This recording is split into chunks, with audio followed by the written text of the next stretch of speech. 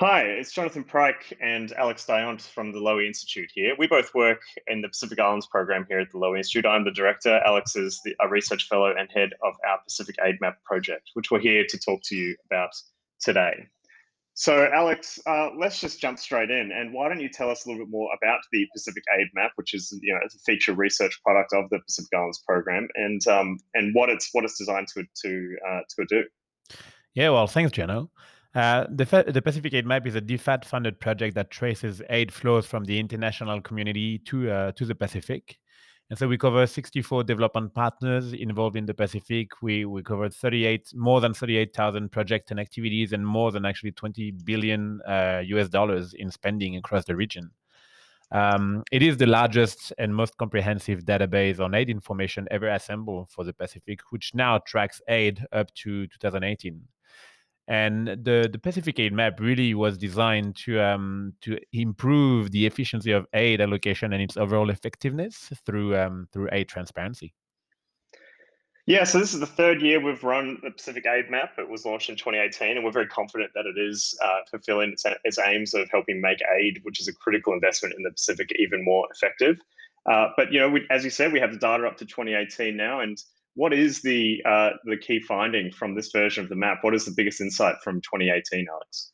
Yeah, well, our data shows that the aid in the Pacific surged in 2018 by more than 25% to reach a historic high of 2.9 billion US dollars, which is equivalent to roughly 8.5% of the region's GDP.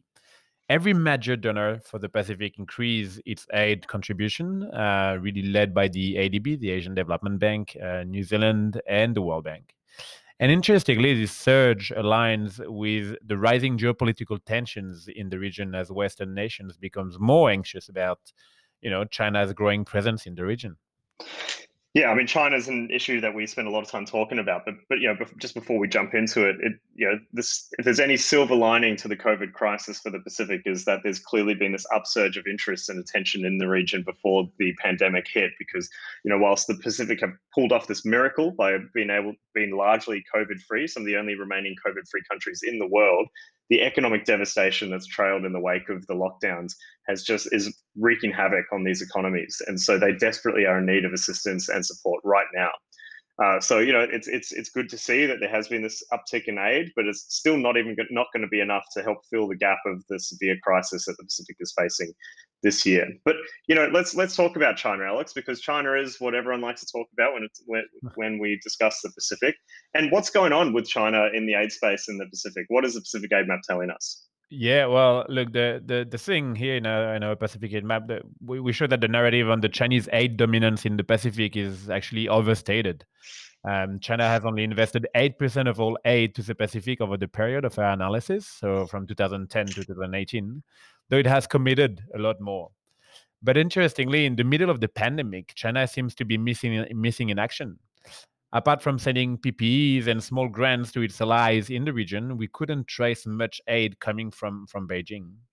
The reduction of Chinese aid to the Pacific could be explained by any number of reasons.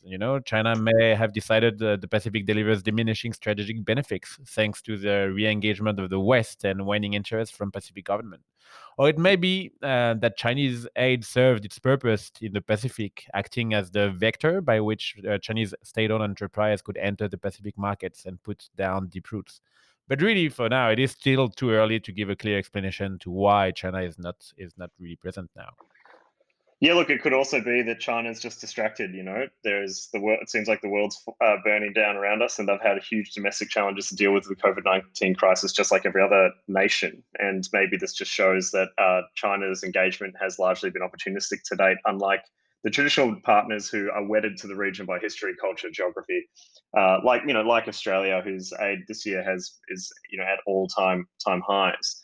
Um, and the COVID-19 crisis is also laying bare just the fragility of the health systems in these countries, and our aid map shows just how much aid has been used in this space to support these health systems. But clearly, more is going to be needed in 2020 as they face this fiscal crisis. So, Australia has been stepping up. Where our aid program is at record highs. Just the budget handed down 2 weeks ago is now at $1.6 billion. but it's still not going to be enough. Australia needs to think creatively about what more we can be doing in the space to help the Pacific get through this economic crisis it's facing on the back of COVID-19. So what can it be doing? We can look at cheap finance for countries like Fiji, who have high borrowing rates but have stable, sound economic fundamentals. We're looking at more seasonal workers, getting more migration moving between Australia and New Zealand. And most critically, we need to look at, we need to get the planes moving again. We need to get flows of people, the tourists back into the Pacific. And that's going to really rely on, as much as anything, the behavior of Australians and just how things play out in places like Victoria and our own COVID numbers, getting those numbers down. Well, look, thanks, Alex, for joining me today in this quick discussion about some of the work we're doing. You can find all of our analysis on the Lowy Institute website. We write about the Pacific ad nauseum. We are obsessed. You can view the Pacific Aid Map by just Googling Lowy Institute Pacific Aid Map. And we hope you've enjoyed this conversation. Thank you.